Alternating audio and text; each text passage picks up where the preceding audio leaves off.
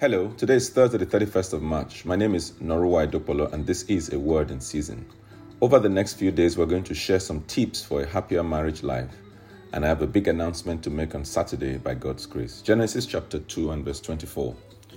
This explains why a man leaves his father and mother and is joined to his wife, and the two are united into one. Times change, fashion trends change, even culture changes with time.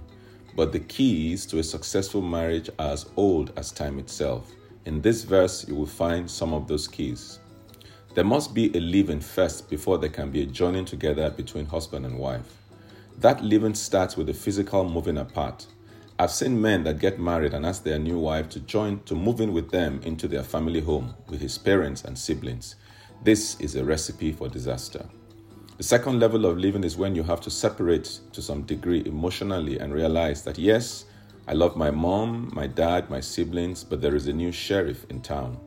This usually requires a certain degree of wisdom to manage the old and the new relationships because you will need both of them.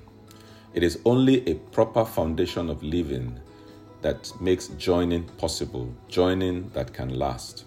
Shall we pray? Are there cracks in your relationship because you have not left properly? Ask God to give you the grace and the wisdom to do the right thing in the name of Jesus.